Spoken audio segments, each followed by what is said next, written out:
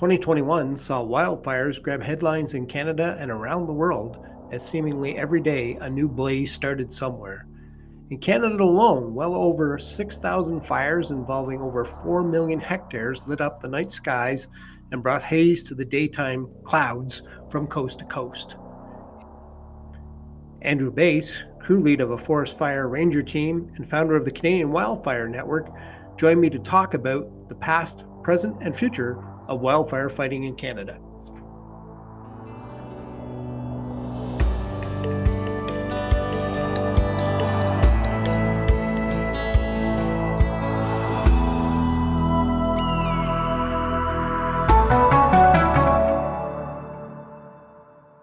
Tell me about the Canadian Wildfire Network, what it is and why you started it.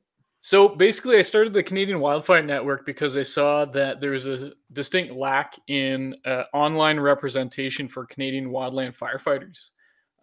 Basically, I put this website and Instagram page together to better represent us, advocate for us, to also deal with issues relating to retention, hiring.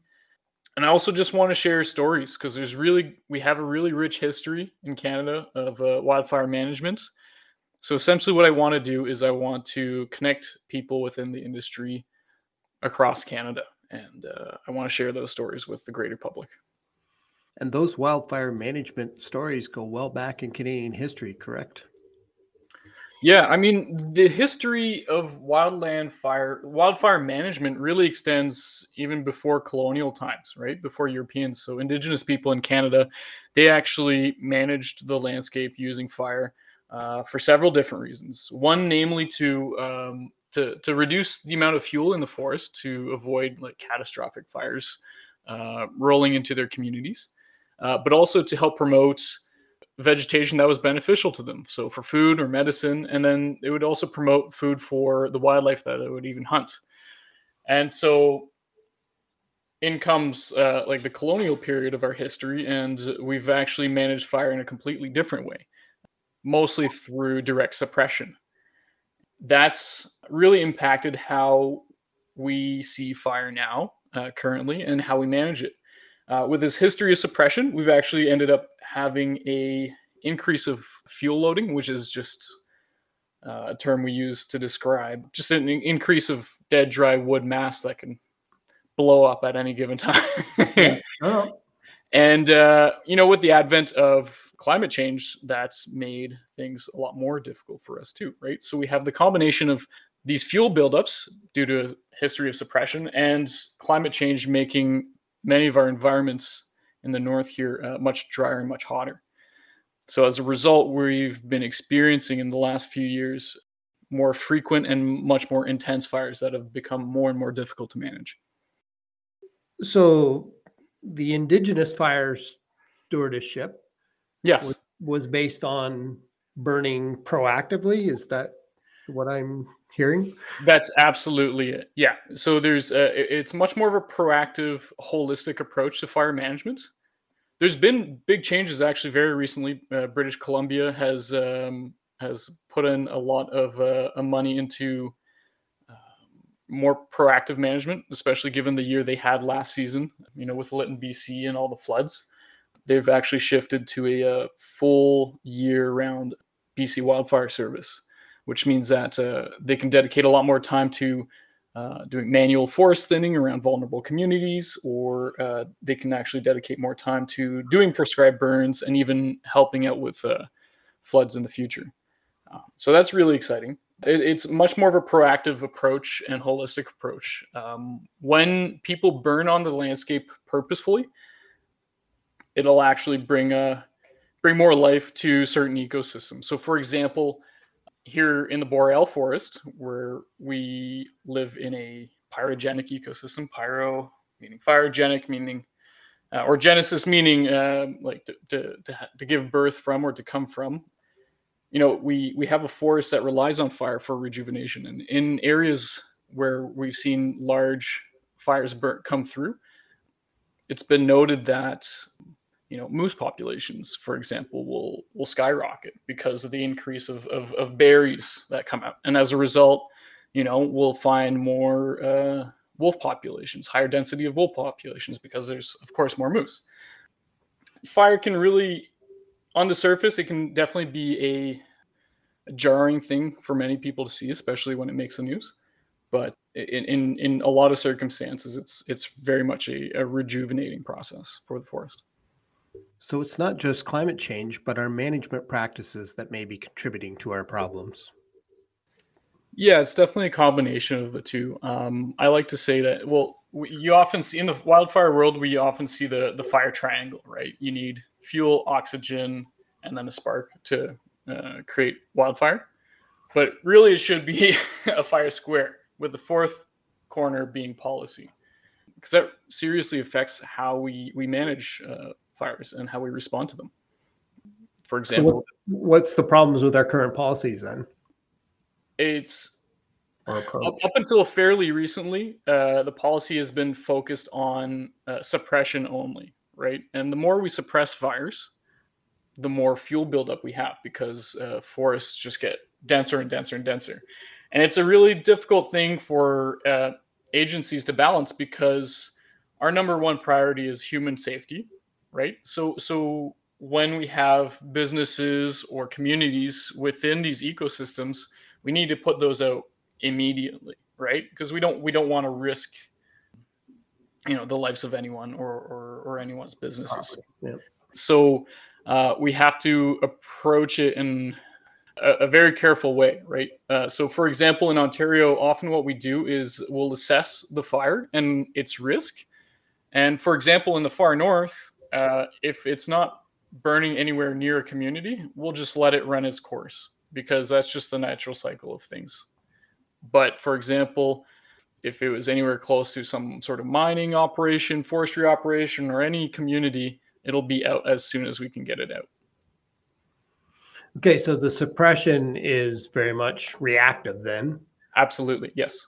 And and as opposed to the proactive that you were talking about with the yeah, individual. so a proactive approach. There's a couple ways that can be done. It's through forest thinning. So, for example, if we have a community in the far north, for example, you can thin out the forest. You can hire people with chainsaws or forest fire rangers to just go in and create fuel breaks, essentially. So you can just clear out a whole section of bush, like a strip, that'll prevent the fire from progressing any further. Or you can just thin out the forest itself and just take out a couple stems and disrupt the fuel, right, to slow it down.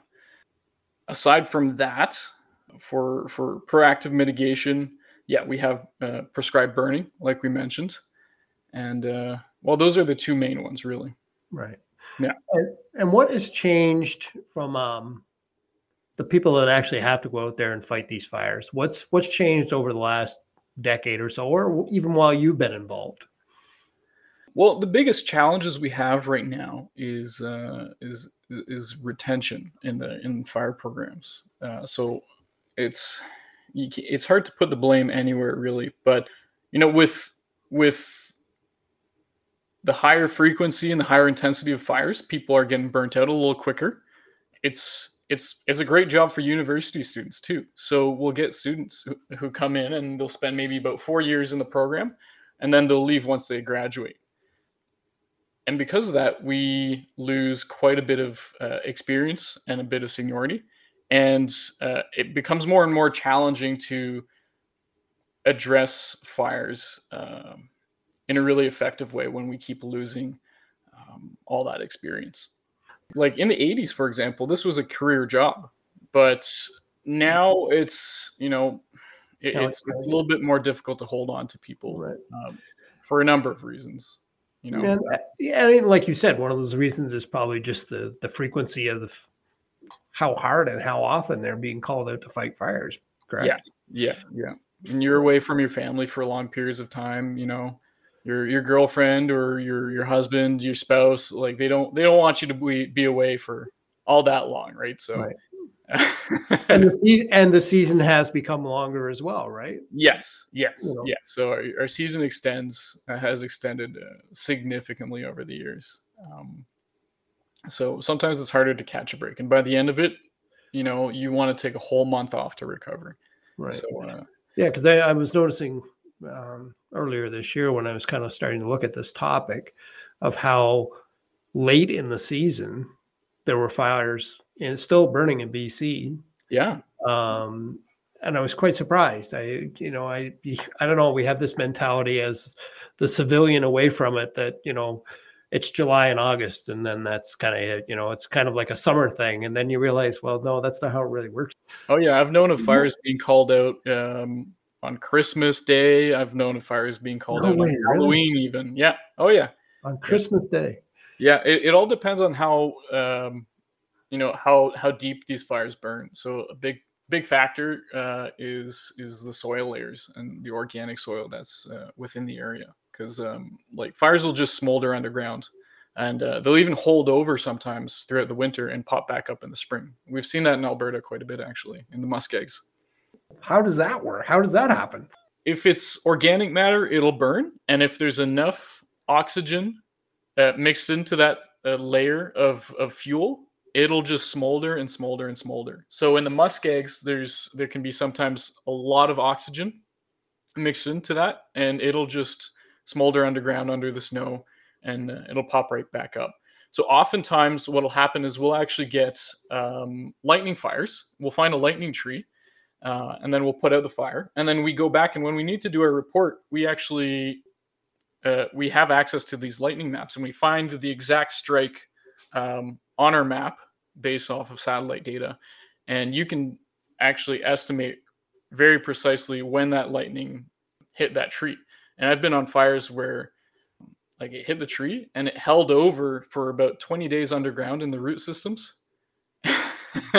And it popped up, and that's we only respond when When it's we visible. notice there's fires, right? So when a smoke column gets called in, or when one of the satellites ping us, for example. So That's amazing. it's pretty Well, cool. look, Not this is people. one of these things that I would assume that most average people don't know. It's the average person doesn't realize that there's a lightning strike, and then 3 weeks later you're going out to fight a fire because it's been hiding on you under the ground. Yeah, they always wait for the perfect conditions. Is it common, or is that unusual, or does it happen frequently enough to you know? Um, I'd say, I mean, I don't have the numbers and the data in No, front no, of but me, just in but general, just anecdotally. I don't need I um, don't need numbers. I mean, you have stories to tell. Tell the stories. so lightning strikes, they can make up at least 80% of the fires we respond to. Is that right? Yeah, Wow. so it's a really significant amount. In fact, we can like oftentimes we'll predict exactly when we'll have a what we call a huge fire flap. So we'll see like on the satellite or radar data, like where thunderstorm will roll through, and we'll estimate based on the different indices and the humidity and the dryness of the soil roughly when we'll start seeing some fires pop up in that area. We'll even take bets on when that'll happen, actually. Everything could be a bet, Andrew. Yeah, Everything. yeah, yeah, exactly. But yeah, we have some incredibly precise tools that we utilize to make those predictions. Actually, we use what's called the FWI system, the Forest Weather Indexes. So that measures, excuse me, it measures the rainfall in the recent days, relative humidity, heat, dryness of the soil layers, and it combines all these factors with the local topography, and it'll actually give us maps of where we're most likely to see fire starts actually happen. So every morning during our briefings, we'll receive one of those maps, and we'll be able to kind of tell what areas are most likely to pop off. And in many cases, they'll actually send us to those areas in a truck, for example, to be ready to respond in case anything does happen in that general vicinity. Okay, so one pops off. You're in your truck. You're out there. What happens next? Okay, so there are three ways in Ontario. I can speak for Ontario at least. There's three ways we get to a fire.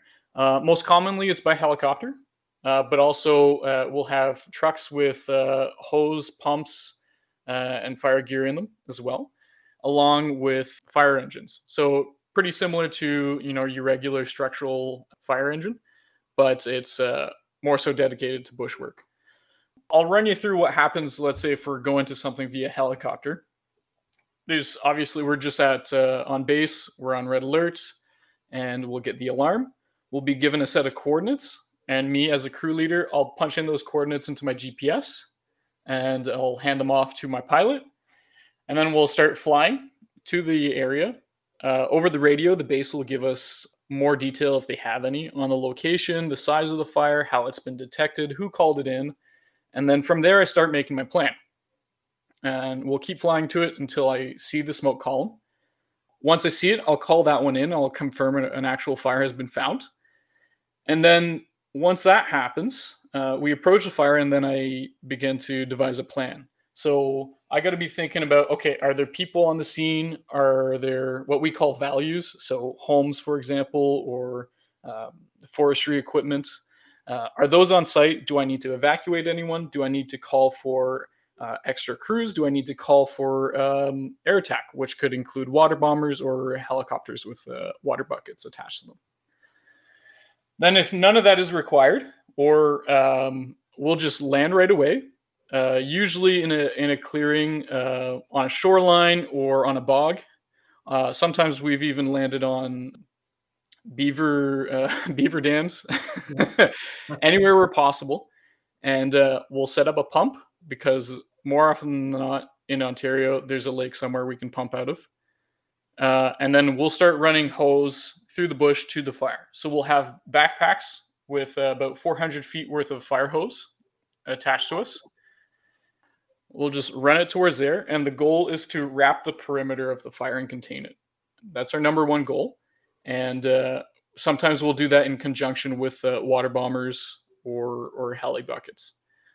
So if, let's say, the fire is too hot for us to work around, or if it's too intense and too dangerous to be putting people into certain positions, we'll just call air attack and be like, hey, you guys got to take care of this flank. We'll sit back, and then once it's safe for us to go in, we'll take care of it. Here in Ontario, and safety is always the number one priority. And if there's a risk of someone injuring themselves, you know what? It's just a couple of trees. We'll manage, and we'll tackle it some other way.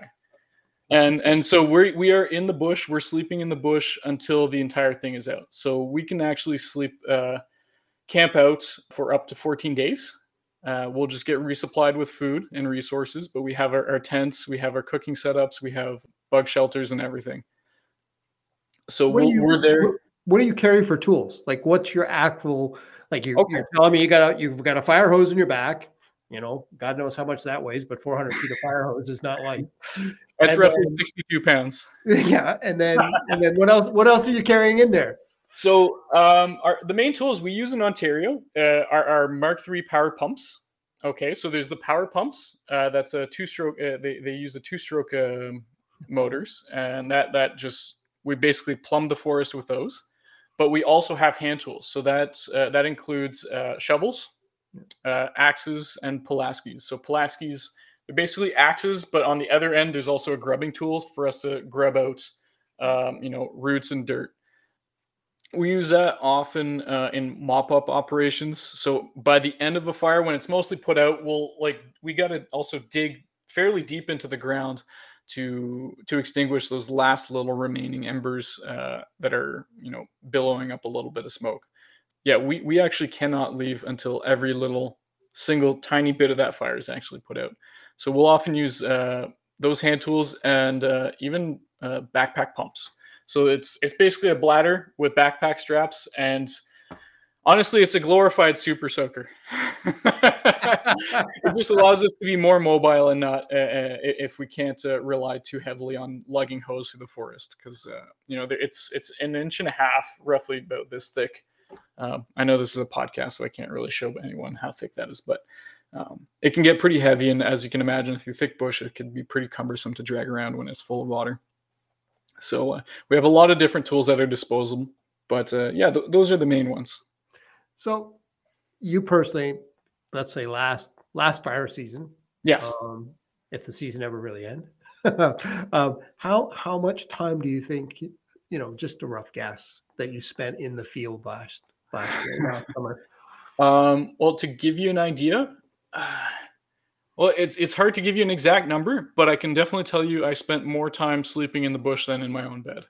Yeah, At least 70 to 80% of the time I was sleeping, it was in a tent. in a tent. Yeah. Oh, I should add too. The other really important tool that we use is, of course, our chainsaws. Right.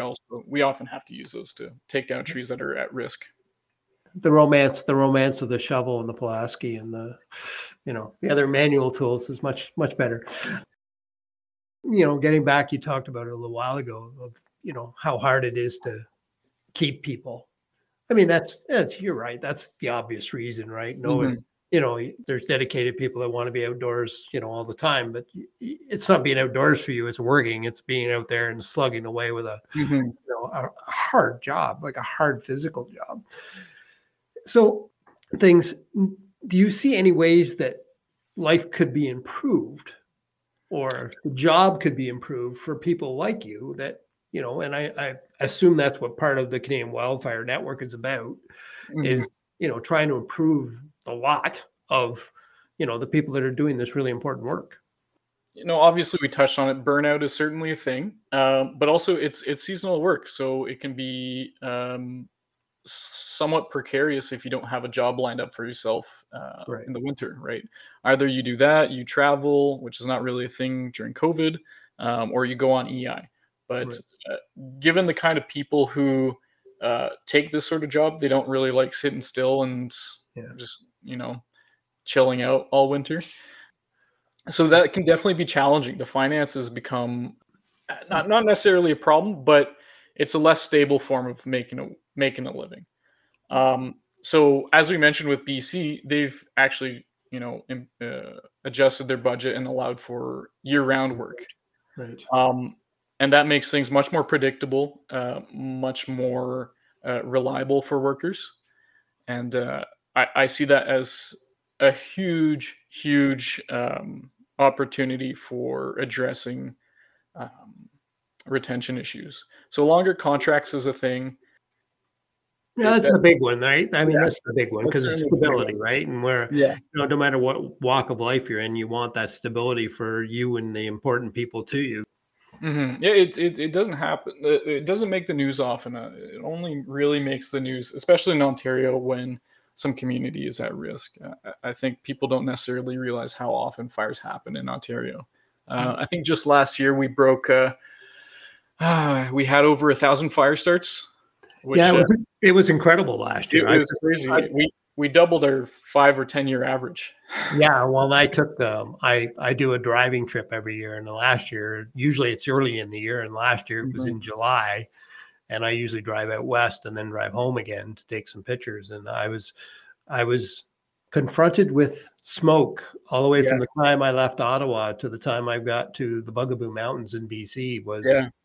Smoke was part of what I was seeing, and it was Yeah, we really had our hands full, like, throughout the entire country. We oftentimes what'll happen if, let's say, Ontario's a little wet and BC's taking off, they'll ask for us to come over and help them out, but right. no one was able to actually go from province to province, and we actually had, um, Mexican fire crews, South African fire crews, and Australian fire crews. What have we learned about fires in the last few years? We're constantly learning. I'm always learning, and there are so many dedicated researchers and scientists involved in this world, and we're constantly looking at this issue from different angles, from social angles, from political angles, from purely ecological perspectives. So there's always new information coming out, and there's always new technology coming out to help us in the detection of fire and in the management of fire. So I do see positive change for the future, coming from research and coming from people advocating for better fire management. And I know for a fact that these agencies are seeing the change and the increase in intensity that climate change has brought on. Real change is needed, but real change is soon to happen in how we manage things. So I am definitely hopeful. What are the things that looking down the road, even a few years, what kind of adaptations are we going to have to make for wildfire fighting? That's a really, really good question. So in the world of wildfire sciences, we talk about this negative feedback loop. With bigger, more extreme fires, that puts up a lot more carbon into the atmosphere. And with the increase of carbon in our atmosphere, we have more severe climate change, and obviously with that, more severe fire.